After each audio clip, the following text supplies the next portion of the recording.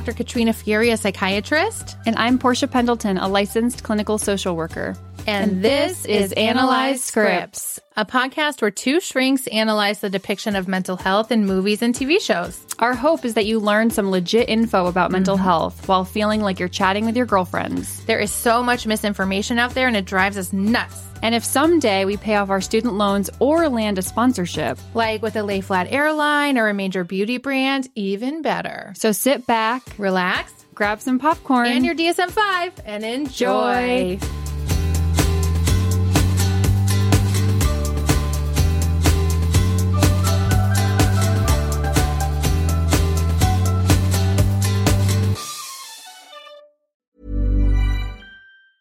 Ever catch yourself eating the same flavorless dinner 3 days in a row?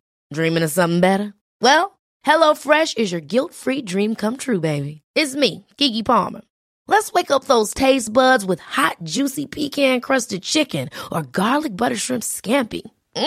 HelloFresh. Stop dreaming of all the delicious possibilities and dig in at HelloFresh.com. Let's get this dinner party started. Here's a cool fact. A crocodile can't stick out its tongue. Another cool fact, you can get short-term health insurance for a month or just under a year in some states. United Healthcare short-term insurance plans are designed for people who are between jobs, coming off their parents' plan, or turning a side hustle into a full-time gig. Underwritten by Golden Rule Insurance Company, they offer flexible, budget-friendly coverage with access to a nationwide network of doctors and hospitals. Get more cool facts about United Healthcare short-term plans at uh1.com.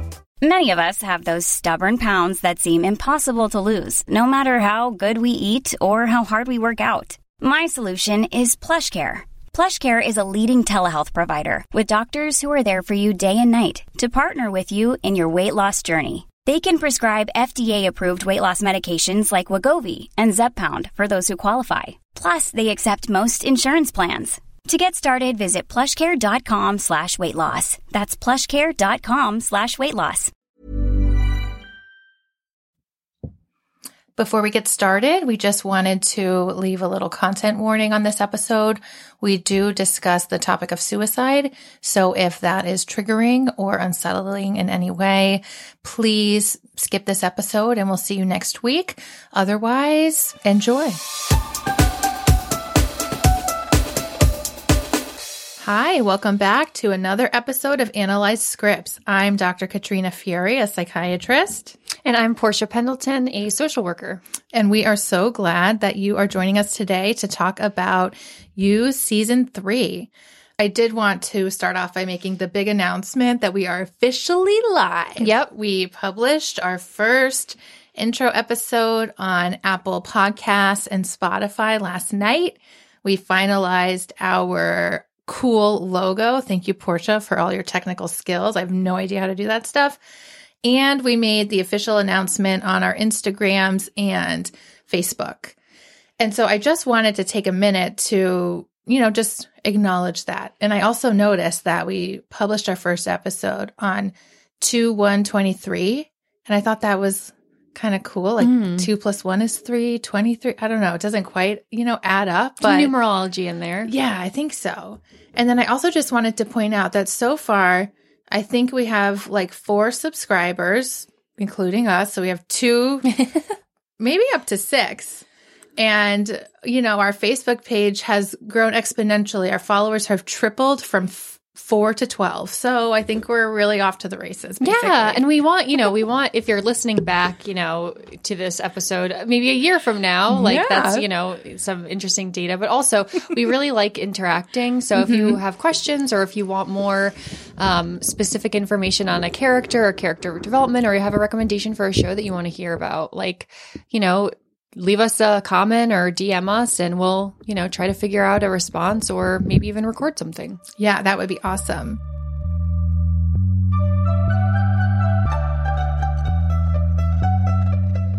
I'm anxious to talk about this. It's so good. Okay. I know. It's so good. So where do we even start, Portia? I think you had made like a note of the town that we open up in. So we open up in Madre Linda, which is this, suburban town. It seems pretty expensive outside LA, where, one goes to raise a family. I think they were in LA season 2, and then I think they moved to Northern California. Oh, okay. I feel like this is supposed to maybe be like Palo Alto or like some of those. Yes, California's a big state. Yes. Like some of those ritzy towns outside of Silicon Valley. That was the vibe I got. But yeah, it took me all the way until rewatching this season at the very end for me to realize they named the town Madre Linda. And I thought, oh my God, that means mother. And so we looked it up, and it means beautiful mother. And I thought that was, again, really interesting touch by the writers, given Joe's background with his mom, Love's background with her mom, and now their experience as parents. So we see them kind of living suburban life with their new baby Henry, which was a big shock to Joe. He was hoping for a girl. So what are your thoughts about, those early attachments we see play out between Love and Joe and baby Henry? It seems like Love is, able to connect super fast. She's really seeming nurturing to Henry. It appears that there's a bond developed. You don't really see any signs, at least outwardly, of any, postpartum maybe with her, just exhaustion. Right. And then some interpersonal arguing between the two, which I would say is very normal. Right. But I think Joe had such a big reaction to it not being a girl, and that was very interesting. What do you think? I found that really interesting too. And I did have this like hope watching Love with baby Henry, like maybe this will be what saves her. Like this fantasy, like, oh, the baby will save her. She's going to turn it around. But yeah, Joe was almost angry when the boy came out a boy instead of a girl. I think he even says that at one point, like we were supposed to have a girl. And that got my wheels turning. And I was wondering, what is it about having a boy? Is it, he's worried it's more similar to him? Does he feel competitive with the baby for attention, or kind of like what's going on? Why did he seem so much more open to being the father of a girl rather than a boy? Right. And it really shows that Joe is struggling to be a parent, like right away. Like first we see the reaction of him not wanting a boy, right? And it's like, okay, like maybe you wanted, a girl. That's fine. We can, have a gender disappointment's a real thing. Yeah. But then, things kind of continue to play out, and there's no attaching going on. He's very nervous. He's very distant. Doesn't know what to do. Yeah. Right. And I started thinking like, does Joe have some degree of postpartum depression, or is this what it would be like for someone with sociopathic, psychopathic traits to try to connect to a vulnerable infant? We've seen him form these connections with vulnerable people like Paco and Ellie in the past. But again, it was more to sort of like feel like the good guy. But with his own infant, it sounds like he's really struggling to form any kind of emotional connection. It's almost like he doesn't know how to. And granted, that's really hard when you first have a newborn. Many newborns, all they do for like 3 months is cry at you. You don't get a lot of feedback back to sort of validate that you're doing a good job or you're meeting their needs or things like that. You can get the snuggles and things like that. But it's pretty normal for a lot of new parents to struggle with that. But I did, want to use this opportunity to just talk a little bit about postpartum depression, especially since postpartum mental health issues are sort of being actively talked about in the news media at the time that we're recording this episode. So postpartum depression is the most common complication of childbirth beyond any medical complication. In women, up to 15% of all women, so 1 in 7 will experience postpartum depression, which is pretty shocking. Yeah. Like that's a really high number. And with statistics, I'm always like, and who's not reporting? 100%. That's a great point, Portia. Exactly. Usually you think the actual rate's probably higher. In dads, 8 to 10% of dads will experience this. So that's less than women, but not that much less. That's actually pretty high. And so for in women, it's most commonly picked up in the first 3 months postpartum, especially, around 4 weeks. It's really common for women to experience the baby blues the first 2 weeks after having a baby related to all the hormone shifts, but that usually clears up. But if by 4 weeks the woman's still exhibiting signs, you start to think about that. There's not clear diagnostic criteria for men, but it is thought to, be something you want to think about if the dad is having trouble connecting to the baby, if he's really irritable, having a restricted range of emotions, coming across as depressed or anxious, or kind of avoiding being around the baby. And again, it is also normal that it takes time to bond with your infant. There's this sort of Hollywood depiction that, the baby comes out and you just get this gush of love and it's like nothing you've ever felt before. And sure, a lot of parents and women experience that, but a lot don't. And that doesn't mean, you're going to go on to have postpartum depression. It can take time. So just some little facts to think about it. And that can be diagnosed up to a year after delivery for both men and women. Okay. And for more information, you just did a interview. Oh, that's right. Yeah. That's right. So I did. I was asked to be interviewed for an article that should be coming out soon, I think, in Newsweek. That's more focused on postpartum psychosis, but I did include some information about that. So yeah, definitely, check that out. And if you want to read more about it, I'd say some good resources are things like Postpartum Support International.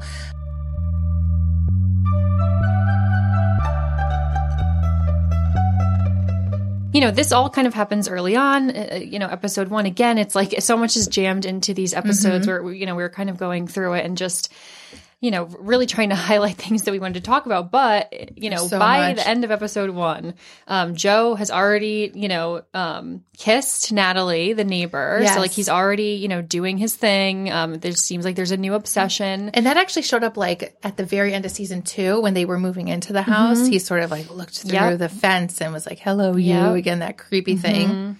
Yeah. So she, inappropriate, I thought, very, very soon. And even from her, she comes over, it seems like there's some flirting and then she gives him condoms, which I don't know. It felt weird. And again, inappropriate. They're not close. They're not friendly. She's not sharing information with a close friend, to be careful about, accidental pregnancy right away. Right. So that kind of, was a message to Joe that, she wants something to do with him. Right. And someone like him could certainly perceive it that way, even if maybe that's her sense of humor. We don't really know because we don't know her well yet, but he could take that as like, this is an invitation. Yep. It's that like magical thinking. Oh, I'm getting all these signs out there that's, that are instructing me to move forward with this. It makes it okay. Right. Yeah. So end of episode 1, we see Love kill Natalie. And again, this like passionate rage. She finds the box. Right. He had started keeping another box of trinkets, which again is part of his MO. He had one for all of his previous obsessions, I think including Love. So I forget where Love found it, but she finds it and realizes what's going on. And this is where Love's big belief that she'll do anything to protect her family. That's sort of her mantra throughout the whole season comes into play. And she manipulates Natalie into showing her this space for a bakery, thinking that maybe, she doesn't just want to be a stay-at-home mom. Maybe she wants to return to cooking and baking, and then kills her. And one of my favorite lines of the whole show comes at the end of that episode where she calls him, Natalie dead on the floor, blood everywhere, I think weapon in her hand. And she says something like, Joe, I think we need to go to couples therapy. Yep.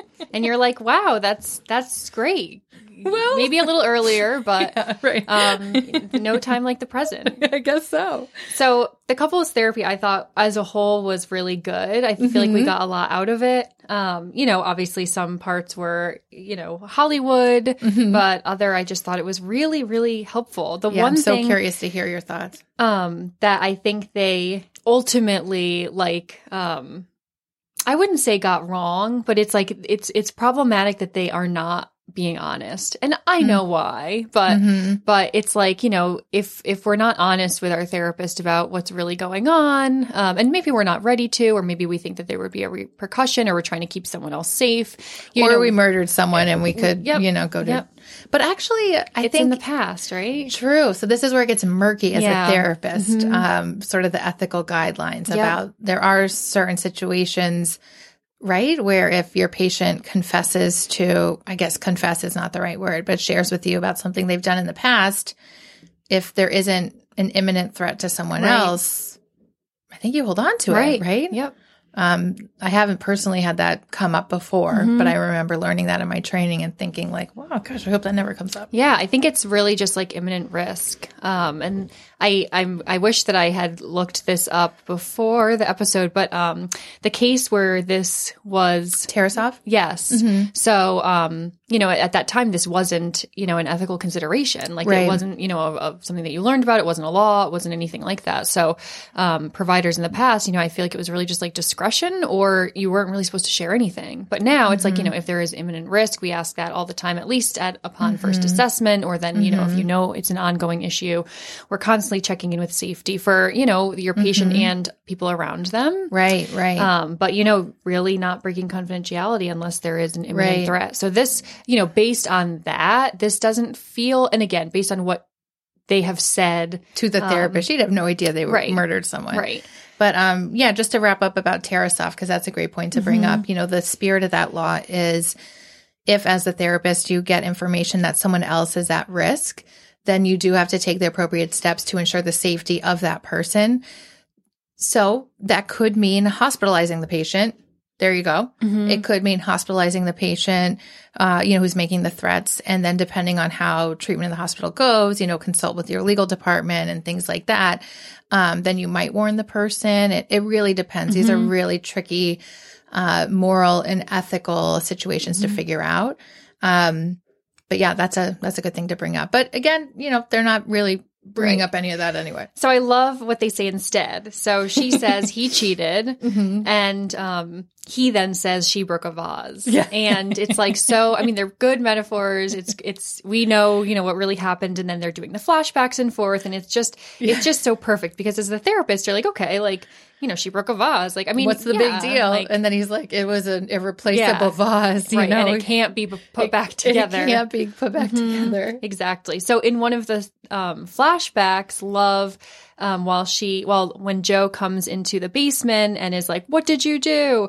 You know, she's screaming back, I didn't plan this. I'm not a psychopath, which I thought was like, there it is. There it is. I know, right? It's like right on with what we had talked about at the end of our last episode. And I also loved that scene because, like, if you take the murder out of it, they just perfectly depicted the tension between couples when you have a really young baby, right? Like Henry's crying. Yep. You know, you're trying to figure something out. You can't quite communicate with each other because you're both distracted by the baby. You're both like totally exhausted and stressed out. And I just loved how at the end she was like, you know what? I'm going to take our baby because obviously you don't want to spend time with him, as he's trying to like figure out what to do with the body. So again, I just love this show for things like that, because it can depict something so normal, like those interactions, going to couples therapy, what it's like. And also what's really going on is just so like ridiculous. Right. No, totally. And so another thing that I think the therapist does well is that she is able to kind of immediately sense almost the dynamic. So at one point she does say to Love, as Love, you know, is quickly responding. She's very engaged. Love, I'm assuming probably her parents have put her in therapy. Whether or not she got anything out of it just seems like a thing to do. You know, you have a therapist. She probably wasn't disclosing. I don't know. She just seemed like she was more like used to therapy, or she's the one who was like, we should go to couples therapy. Yeah. So the therapist interrupts her and is like, no, you know, I want to hear from Joe. Right. And Joe is like, oh, you know, maybe she's sensing, you know, how it, you know, our relationship right now feels uneven. So that was helpful. And, you know, really couples therapists do that. That is important to pick up on right away. You know, the power dynamic and trying to offer the person who appears to have less power a say. Exactly. By saying, you know, when you use we, ignore and don't Right. give him space to have his own thoughts. And Love was able to take that in. And I thought as the season progresses, there's times where you catch Love like trying to implement the skills, which was great and Yes. also kind of funny at the times that she would try. No, totally. So we see, I think, two sessions. So then in the second session, they go back and it seems like, again, there's a lot of like rich potential, maybe not for Joe, but for growth. So the therapist is talking about emotions. How was he feeling when, all of this was going on with the vase being broken and the cheating. And he was able to identify rage first, and then the therapist did an excellent job of then kind of diving deeper, because rage would be anger, which is like a primary emotion, to the secondary emotion, which is fear. So Right. That was so good. People are really used to saying, I'm sad, mad, happy, but it's like, okay, what Angry. else can we kind of talk about? I see this a lot, especially with anger, that people can really, sometimes that's like the only emotion they're really able to name. And so a lot of work in therapy is done to work on that, say, okay, so what's underneath the anger? What's causing you to feel this angry about her breaking a vase? Right. And the secondary emotions are often easier than to like process or try to figure out what you need. For example, maybe you are appearing very angry to your partner, but you're really experiencing shame, or you are jealous, or Feeling like less than. Yep. Or something like that. So it's like that's where we try to work. That's where we try to keep people. And again, she's like, stay with the fear as he's having this flashback. And this moment, again, I think she aligns them really well, that they are both kind of looking at each other in the mirror. They have both wild fear of abandonment issues, and they both, deal with that differently. Right. But it's all kind of rooted in the same Same need. underlying fear. Yeah. Right. Yep. Exactly. I thought this was a really good depiction of couples therapy overall. I do have to say, I thought it was interesting. They had them go to a female couples therapist, given both of their own Love and Joe's sort of issues with their mother figures. And then I was very worried that Joe was going to be obsessed with this therapist. Ooh, okay. I was like, oh no, he's going to feel heard and supported and validated like he's never felt before. But that didn't happen. So I also thought that was interesting that didn't play out. Yeah. Because initially, they did seem to take Love a little bit more, at least we saw from the session. So, and I think what is just a great message is like when you are in a partnership, a committed partnership, you are really choosing over and over again to be with this person. Right. And, it's work. It's hard. And, we're both people at the end of the day who, have different needs and upbringings and thoughts on stuff, but you're choosing to like live with someone and do everything with them. And of course that's going to lead to arguments and conflict. And she said, why don't you look at it from being on the same team? I loved that. And I was like, that's so great. I love it. I love it. I loved that. And I think we had written down two specific quotes that Dr. Chandra said. Because we thought they were just really good. The first was right in line with that. She was basically saying you're agreeing to show up for each other every day. Each partner challenges the other, but you're not two opponents, but rather two team members fighting for the same thing. Yeah. And I think that's such a good way to put it. And then the other quote I thought was really good was in regards to pointing out to Love, and I guess him, but I think this was more directed toward Love, about how she can be more reactive rather than responsive. And she said there's a difference between a reaction and a response. The latter is thoughtful, the former impulsive. And I thought, wow, that's great. So again, kudos to the writers. And if they had anyone consulting about the couples therapy, great job. Right. I think overall, like Really I'd give good. it an 8 out of 10. There was a couple things that I was like, that feels a little strange that all of a sudden, the sex is fucking primal. It was just like, wow, that came out of nowhere. We're not talking about their sex life, which you can. And that's often why people seek couples therapy. But it just felt a little like, all right. A little early, a little intense. And I also did appreciate, I feel like something I'm noticing I look at in all these shows, and I'll probably talk about over and over, is how do they depict a therapist's office? Yeah. I love this. I do love this. And I really liked her office. I thought it was right on with having the couch for both of them to sit together, but enough room on the couch where you can decide how far away you want to be. by I think it was just their third session when they're like, we're cured, we don't need to come back, which again, it's like, it's only been 3 sessions. They were closer together on the couch. Holding hands. Yes. Yeah. And I love that there were no sharp objects that I could see. Yeah. So again, very good job. No sharp objects. That was great. Yeah. So, as they decide that their problems are cured, they don't need couples therapy anymore.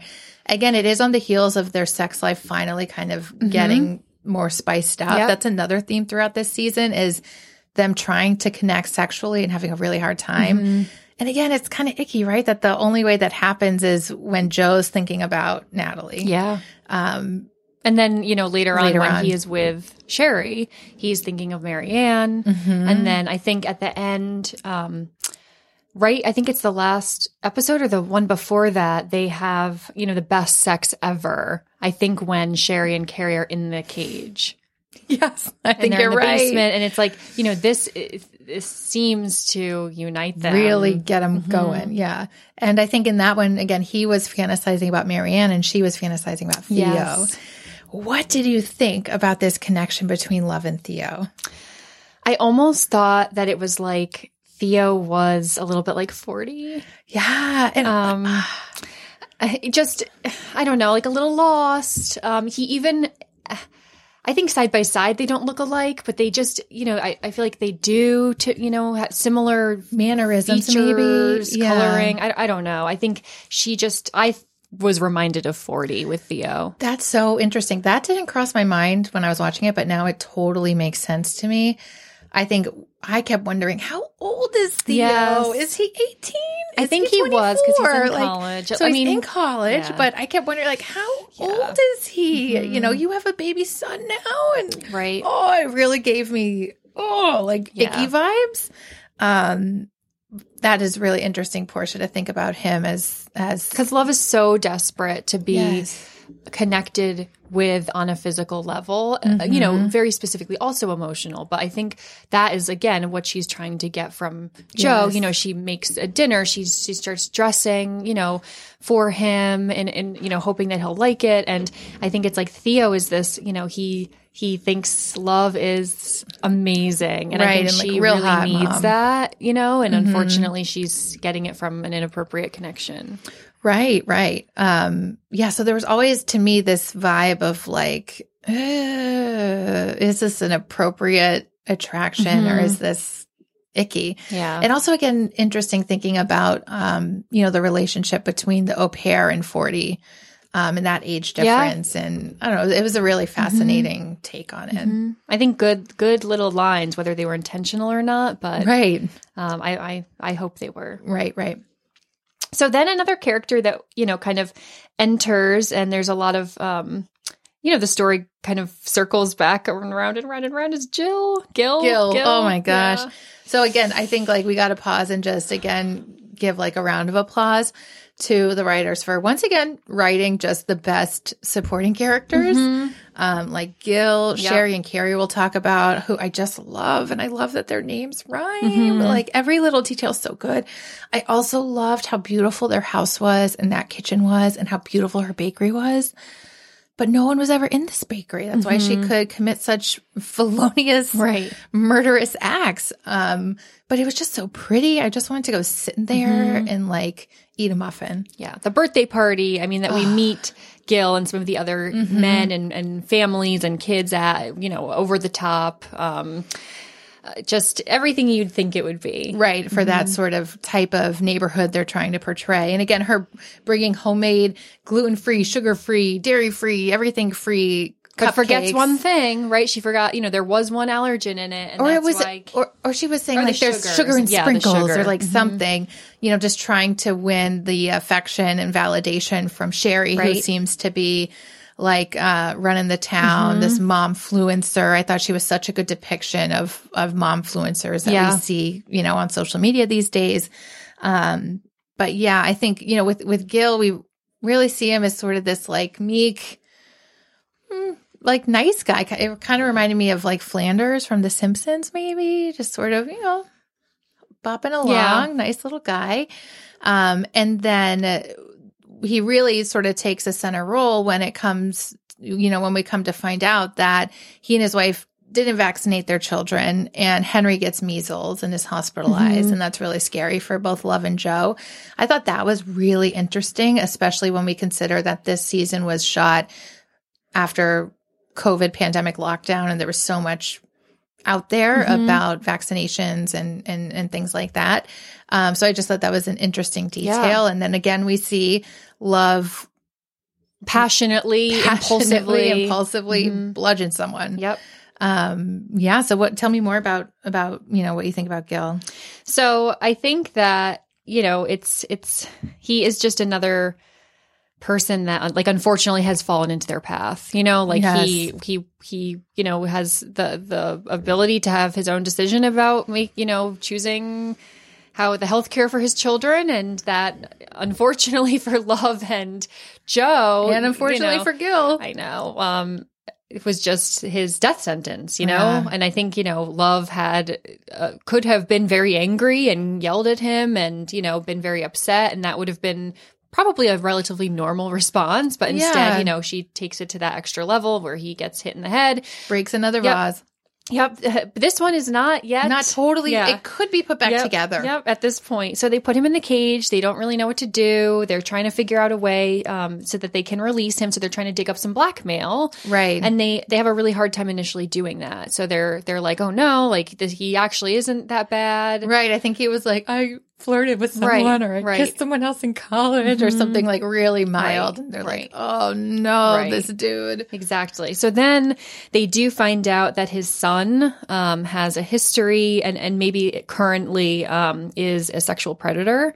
And he didn't realize this. So he didn't realize it was still going on, or I think he thought that it was stopped or remember they sort of like shove the evidence on the outside of the cage so he can see, and it was basically some proof that they had made a big donation to this college. And I think what they thought was that it was, again, like some of those celebrity parents who were in the news last year sort of making donations or doing other things to get their kids into these schools. I think that's what they thought it was.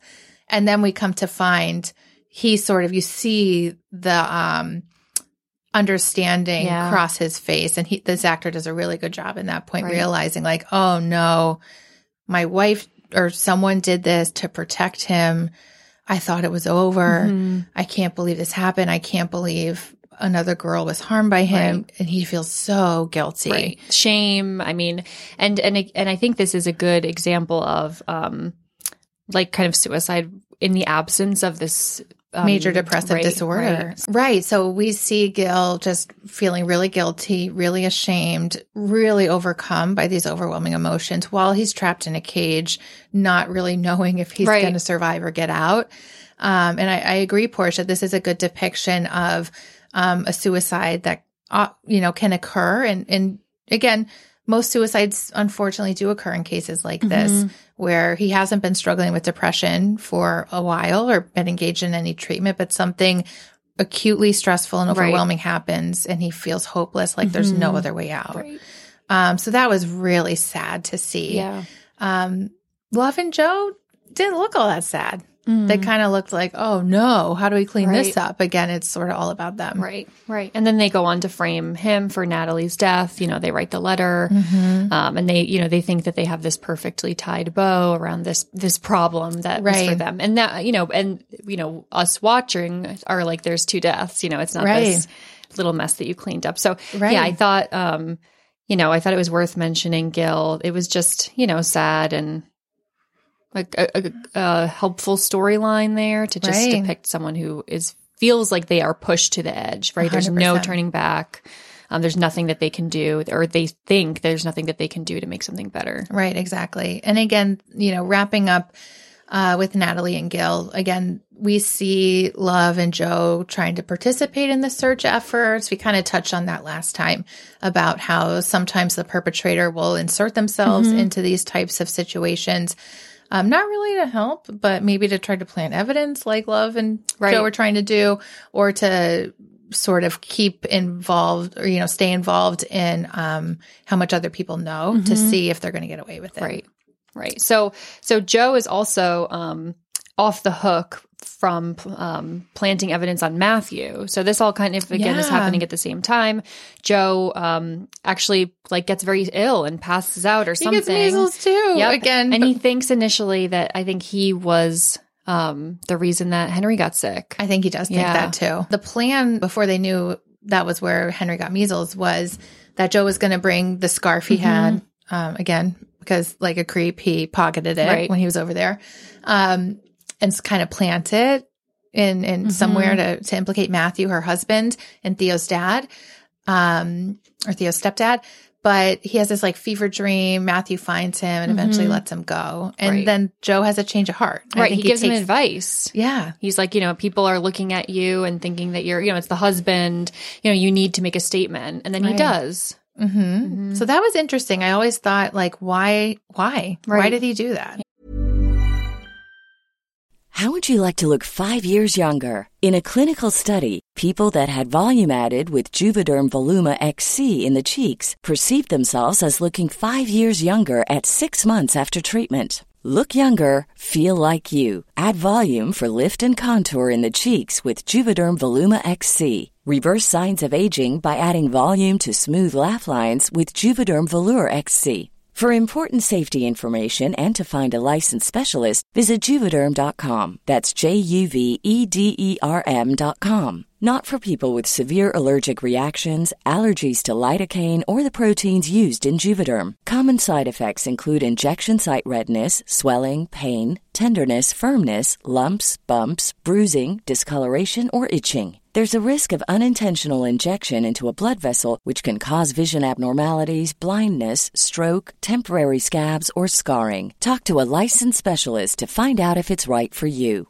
Hiring for your small business? If you're not looking for professionals on LinkedIn, you're looking in the wrong place. That's like looking for your car keys in a fish tank.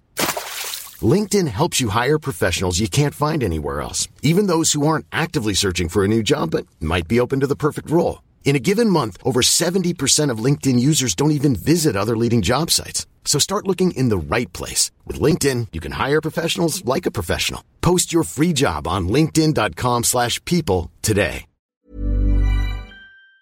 Yeah. Again, was it that shred of maybe empathy? What do you think, Portia? You've always been so optimistic about this. I don't know. Maybe it's even transactional. Like Matthew helped Joe, brought him back to the house. So now Joe will help him. And now it's like he doesn't owe him anything. Oh, I love that take on it. Oof. I love that take. I think it's definitely more in line with something like that than any shred of empathy. Because I don't think he would hit, like, it doesn't make sense. I feel like, I see maybe a string of empathy with like the younger children, or you see himself, and that's where he seems to be his most, if any, emotional self. But with Matthew, it doesn't feel like that. It just feels like, I don't know, like, why would he see himself in Matthew, or why would he? Yeah. And so I like that idea about transactional. And then it also gives him something to say to Love. Like, she's disappointed he didn't plant the evidence, but then he says something like, Matthew's a good guy. We can't do that. And I think that was one of the times where she said something totally outrageous, like, yeah, we're better than that. We're not those kind of people. Like, every now and then throughout the season, especially the last episode where Sherry and Carrie are in the cage, and she keeps saying like, God, people are really nuts. Like, you guys are really nuts. And you're just like, Love. Yeah. Look in the mirror, girl. Yeah. No, absolutely. So you love Sherry and Carrie. Sherry and Carrie. I love that their names. How can you not? Oh my God. They're just such over the top depictions of like this mom influencer. And then I don't know what Carrie does, but he is into himself. He's probably like a personal trainer or something, right? What did you think about Sherry? I know you had a lot to say about some of the body shaming at the beginning. Yeah. So I think initially Sherry is really portrayed in a way that, like, she's a clear like mean girl right off the top. Yes. Like, I think it's like initially I didn't like her. She's running the town. You have to get her approval. Stabbing everyone in the back. Right. Talking about Theo hears her talking about his mom, when they're searching the woods, and like, then Theo confronts her, as he should, that was really hurtful. And then Love, initially, I think it's like, that the party in episode 1 or 2 where she overhears Sherry talking about 40 and then Love confronts her, which is why then they're like, well, now your bakery's never going to take off because Sherry hates you. Right. So I think, they portray Sherry in a way that's just like super surface, only looking out for herself. Very manipulative. Yep, manipulative and mean. But there's so much more that comes out, and I just think it's so interesting how you could not like someone in a show, and then just a few episodes later, like, be rooting for them. So I love that. And I know we were talking earlier, like, I wonder about Sherry's background. Like, why did she develop these defense mechanisms and things like that? But yeah, so as we get to know Sherry and Carrie, and they become more and more active characters in the show, Carrie takes Joe on this, like, I don't know if it's like a bro retreat or something. They all like go into the woods. They're going to like kill their own food. They like beat on their chest and run around naked. Yeah. Like, it's just, a way to sort of like get your manhood back or like get it out or something. And Joe, I love Joe during that episode because he is just like, oh my goodness, where am I? What is going on? Like, these people are terrifying, and yet he's, a psychopath who's killed I know, people. exactly. Yeah. That's what I love is like at those parts, and then other times when Love's judging other people, it's just the cognitive dissonance is so funny to me. Right. And Joe was like, I want to be in a bookstore reading, not like out in the woods beating my chest with you guys. But it was so interesting because I thought it was a really smart depiction of this psychological defensive mechanism called sublimation, which is where, we all have primal urges.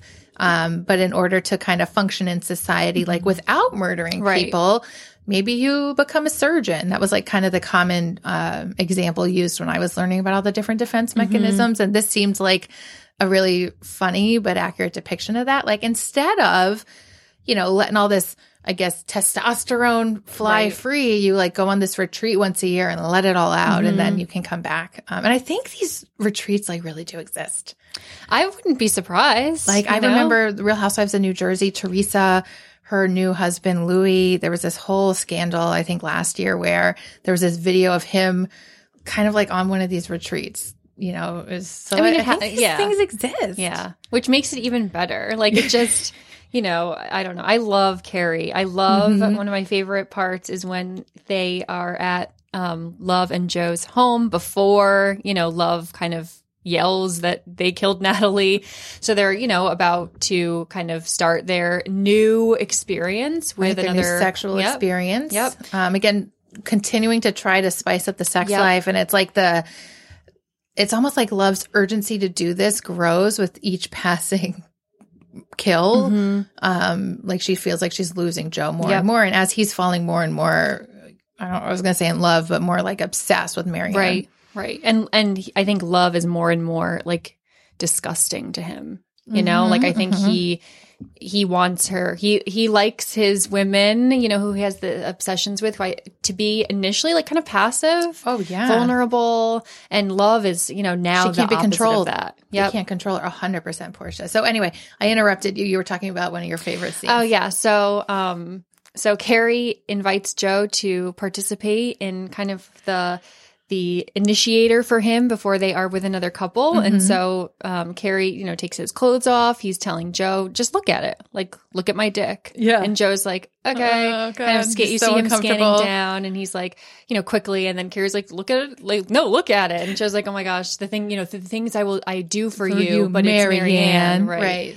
So then you see Carrie masturbating in front of the mirror, and Joe's like, of course, he is, what does he say? He's Carrie sexual. Yes. And I loved that. But also, like, in a funny way, in a very, like, endearing way, ironically, I was like, Carrie is so in touch with himself. Right. Like, he is not judging himself. He is not ashamed. He knows what works. Him and loves Sherry seem very sex positive. Right. They're very, they have the documents. They have boundaries.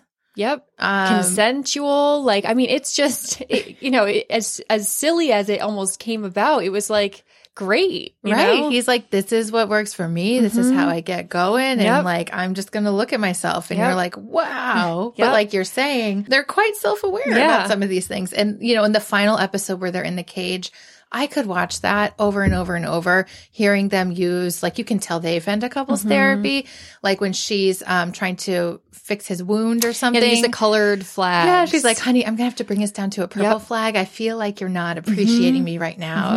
And he like takes a deep breath and he's like, honey, I hear where you're coming from. You know, that really hurt. Oh, she was putting like a pad on or something to stop the bleeding.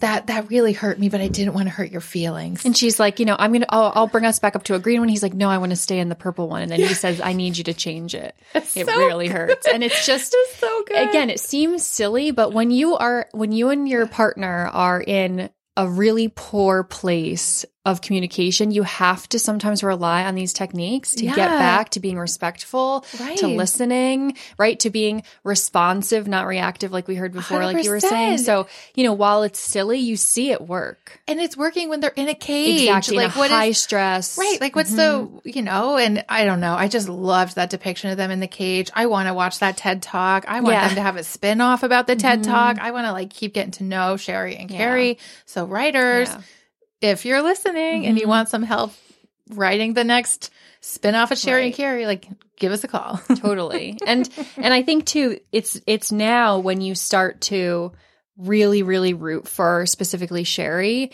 I think I started to see her totally as like a survivor. Oh my God. Like she immediately was kind of switching between obviously, you know, wanting to maybe, you know, kill Love because she put her in a cage to, oh, I'm your friend. Like trying to align with her. She's so smart. So smart. She knows exactly what she's doing. She was like using the manipulation like appropriately to survive. Right.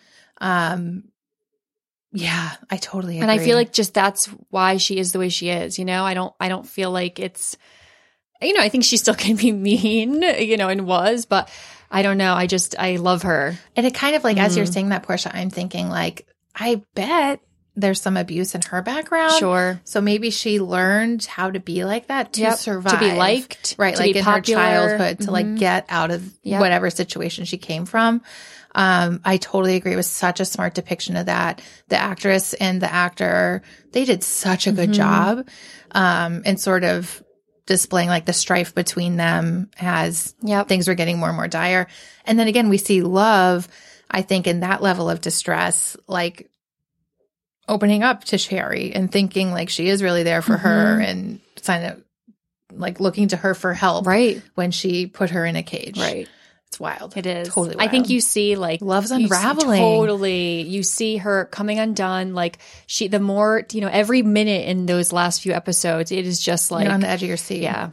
And even like we were talking about last time, you know, how sociopaths are more likely to get caught because they behave impulsively, passionately, without planning. Like she said, I'm not a psychopath, Joe. Like when she said in the very first episode, you see that happening with Love. Yeah. And it's like her path of destruction is like a volcano that keeps erupting and she can't control it anymore. And she's just like unraveling before our eyes and really struggling. So I thought that was also a good depiction of that. Yeah. She almost has like breaks from reality. Right. And I think one of the things where she is kind of pulled back is when Marianne comes over, right? She like has Marianne come over, texts her from Joe's phone. Marianne comes in. It's so clear. And it's a little bit more planning. You know, it's so clear that Love is going to kill Marianne in front of Joe, who is like paralyzed by the aconite. So we think. Oh, right. Oh my gosh. My heart. I know. Is I'm racing. just like, I know. I need to, God, I need a So break. Marianne comes in and Love's ready. You know, she has it behind her back. And then knock, knock, knock. Marianne's daughter comes in and Love, you see her like it's almost like she could pass out. Like, she can't believe it.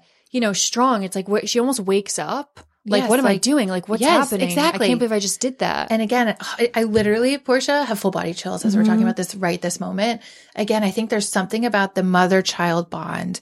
And again, as like psychologically damaged as Love is and has become with this relationship with Joe, there is a part of you that feels like she's doing all of this to try to win his affections and have a keep family. her family together. And she just lost her brother. Yep. Oh my God, we didn't even touch on her mom, like driving drunk with the baby and just, we really learn a lot about the mom that helps us really understand where Love, you know, came from. Right. But Love does have a connection to her son. She does love him. She tries to be there for him. So I think there's something about seeing Marianne's daughter that makes her relate to Marianne mother to mother and is like, I can't take away this girl's parent. Right.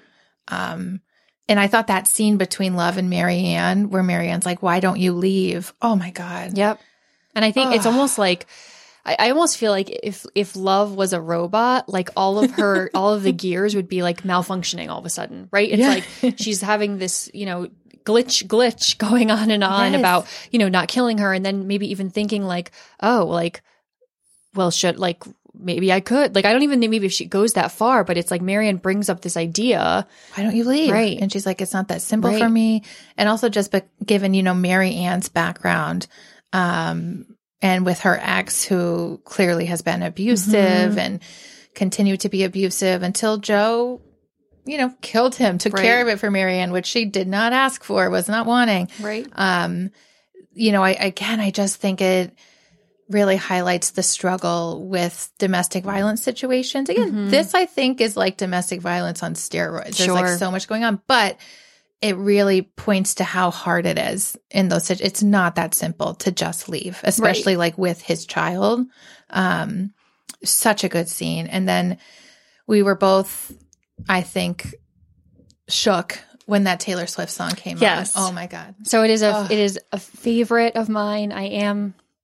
I feel like, I'm in the levels of Swifties. I'm not up there. Like I'm, but I love Taylor Swift and I love that song. So when it came really on, like gets you in your feelings. It is the perfect song. Perfect. Like, oh my goodness. Like, we've been here before. And you're just like, oh my God, we have been here before. What's he going to do to her? The tone of the song. It's such a fabulous song. And it's the perfect song for that moment. So I got teary. Me too. I was very emotional, and which I hadn't been in season 1 or 2. I think, I was excited or was scared in a moment, but I was overwhelmed. Like heartbroken. Right. And so like basically to sum it up again, I don't know. I think everyone will understand by now. We have we just spoil the show. So like, don't listen to this till after you've watched it. But, so she, has decided she's got to kill Joe. She decided a while ago because she's growing that aconite in the yard. I don't know about aconite, so I'm just going to take them for their word. The writers do a good job, so I bet this is accurate. But anyway, she makes roast chicken for him, which was like the first thing she ever cooked for him, getting him to feel like this is like a romantic dinner. He asks for a divorce.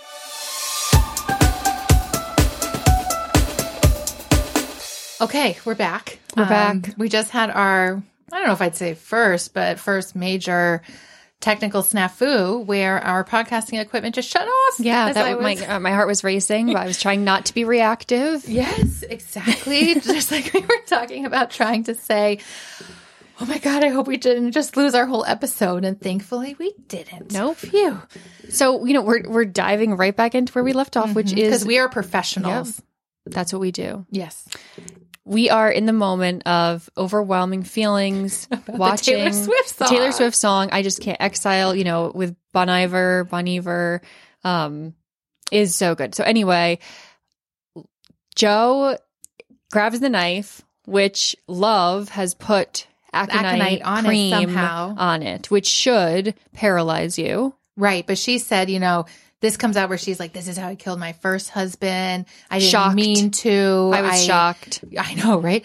I didn't mean to. I just wanted to like slow him down for a minute because he wanted to divorce me. And now I'm going to slow you down. I got the dose right. Don't worry. So planful. So this to me was like, whoa, okay, I'm shifting how I see you. Right. Right. And it's like, has all of this, you've just like slid into psychopathy or was it always there? Oh, it's so good.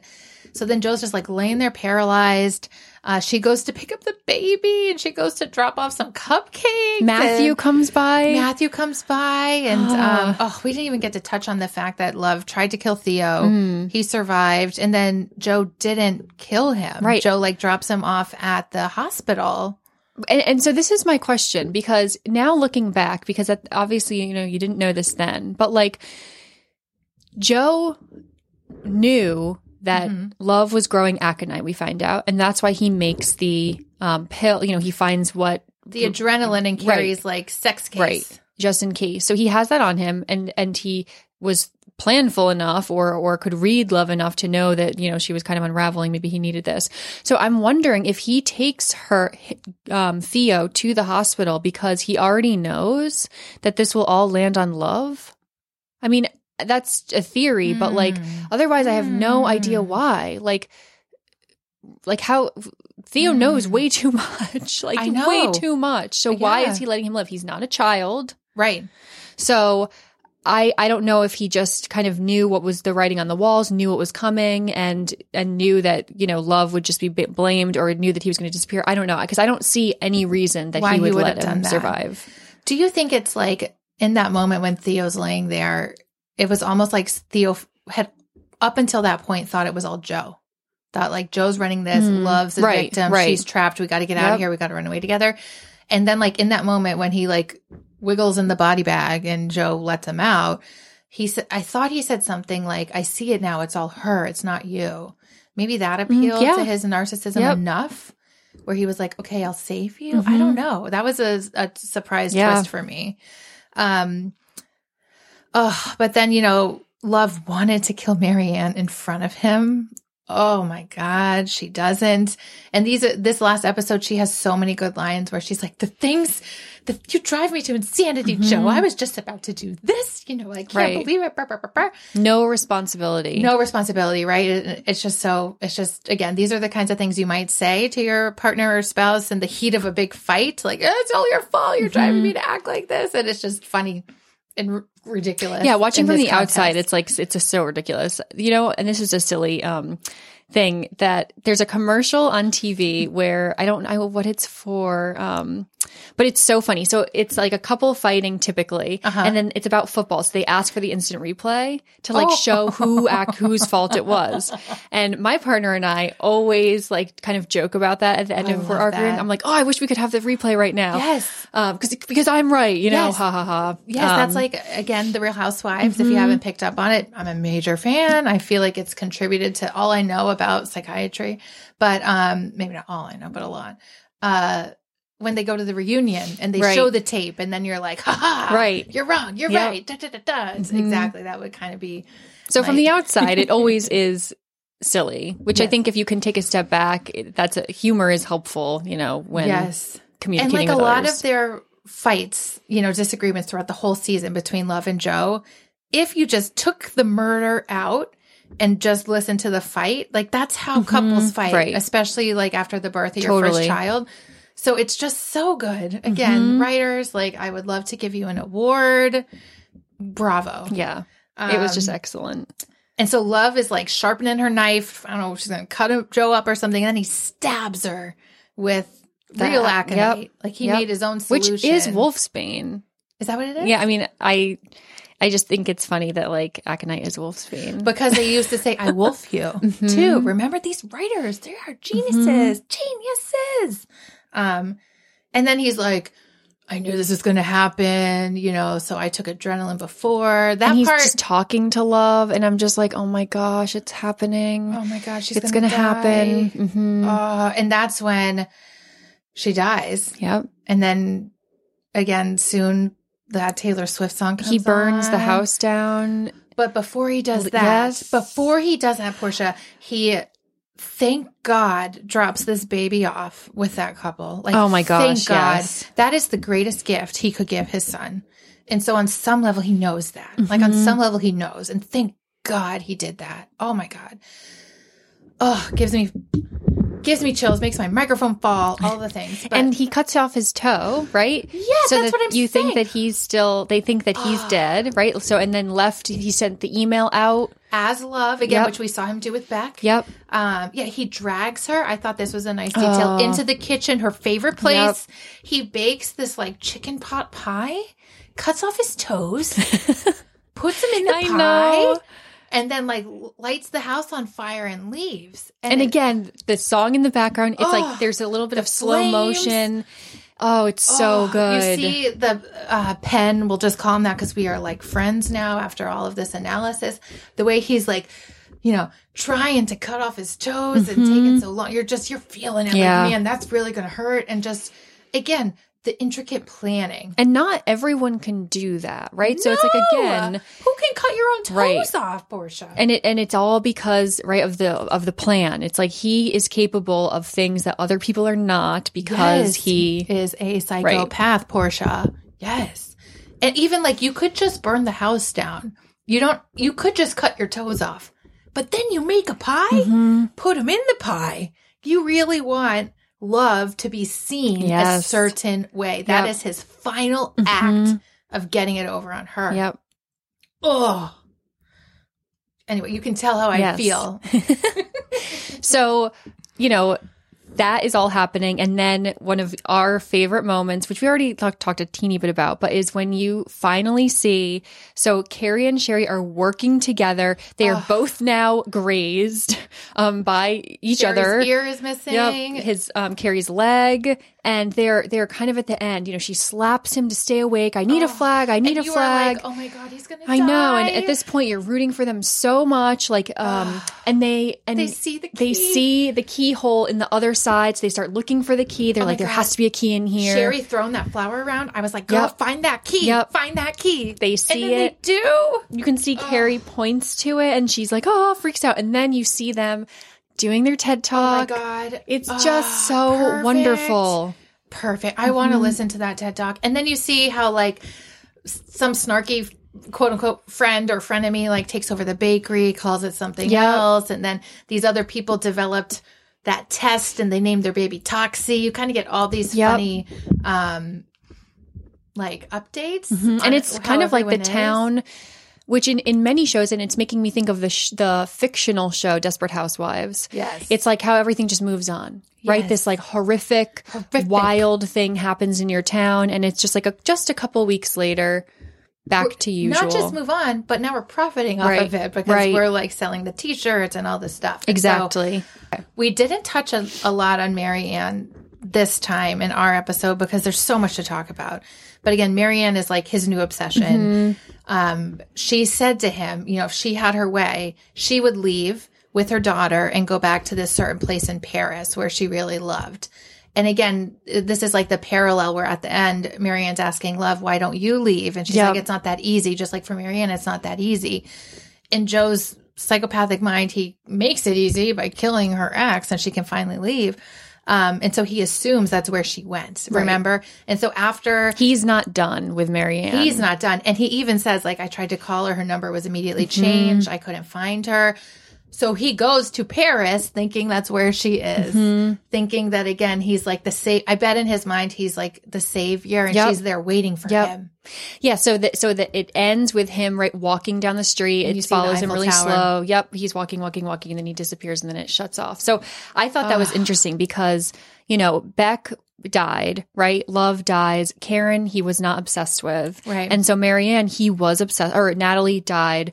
And Marianne, he's not done. No. So she's not dead. I'm terrified. And he's obsessed looking for with her. Remember, even a woman walks into the cafe or restaurant or wherever he's working and he thinks it's her. Again, they have the bell dinging. Yep. But it's not her. And so I'm really, really worried for Marianne. Also really curious to see what happens in season 4, which at the time of this recording comes out in a week. Yeah. So exciting. So exciting. So before we, end, what are you most looking forward to about season 4? What do you want to know? Oh my God. Oh, I hope Marianne can escape somehow. I did watch the trailer and we do see her briefly. So I'm really nervous for her. I think a similar thing's going to happen.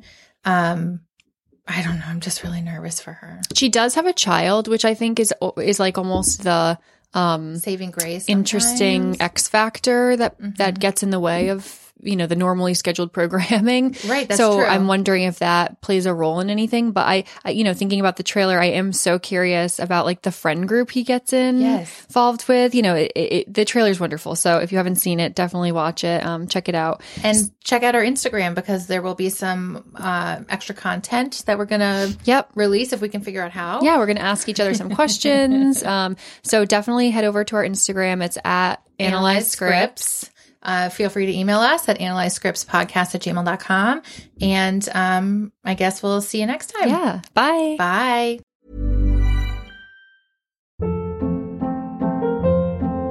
Hold up. What was that? Boring. No flavor. That was as bad as those leftovers you ate all week. Keke Palmer here. And it's time to say hello to something fresh and guilt-free. Hello Fresh. Jazz up dinner with pecan-crusted chicken or garlic butter shrimp scampi. Now that's music to my mouth. Hello Fresh. Let's get this dinner party started. Discover all the delicious possibilities at HelloFresh.com.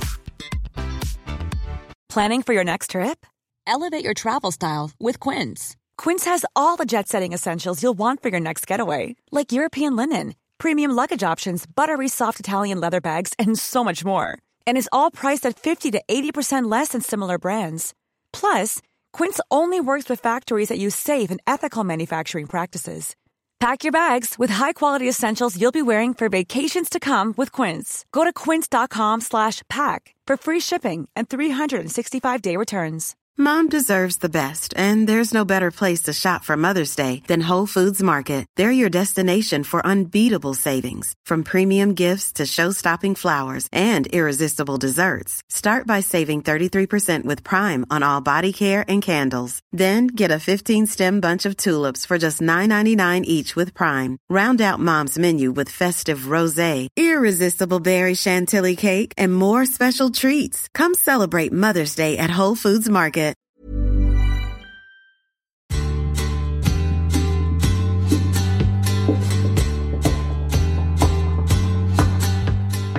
This podcast and its contents are a copyright of Analyzed Scripts, all rights reserved.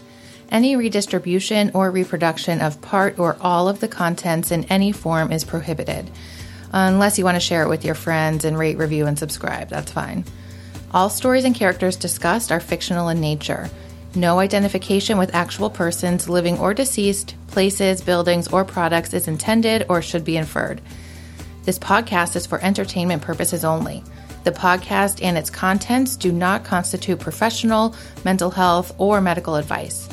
Listeners might consider consulting a mental health provider if they need assistance with any mental health problems or concerns. As always, please call 911 or go directly to your nearest emergency room for any psychiatric emergencies. Thanks for listening, and see you next time.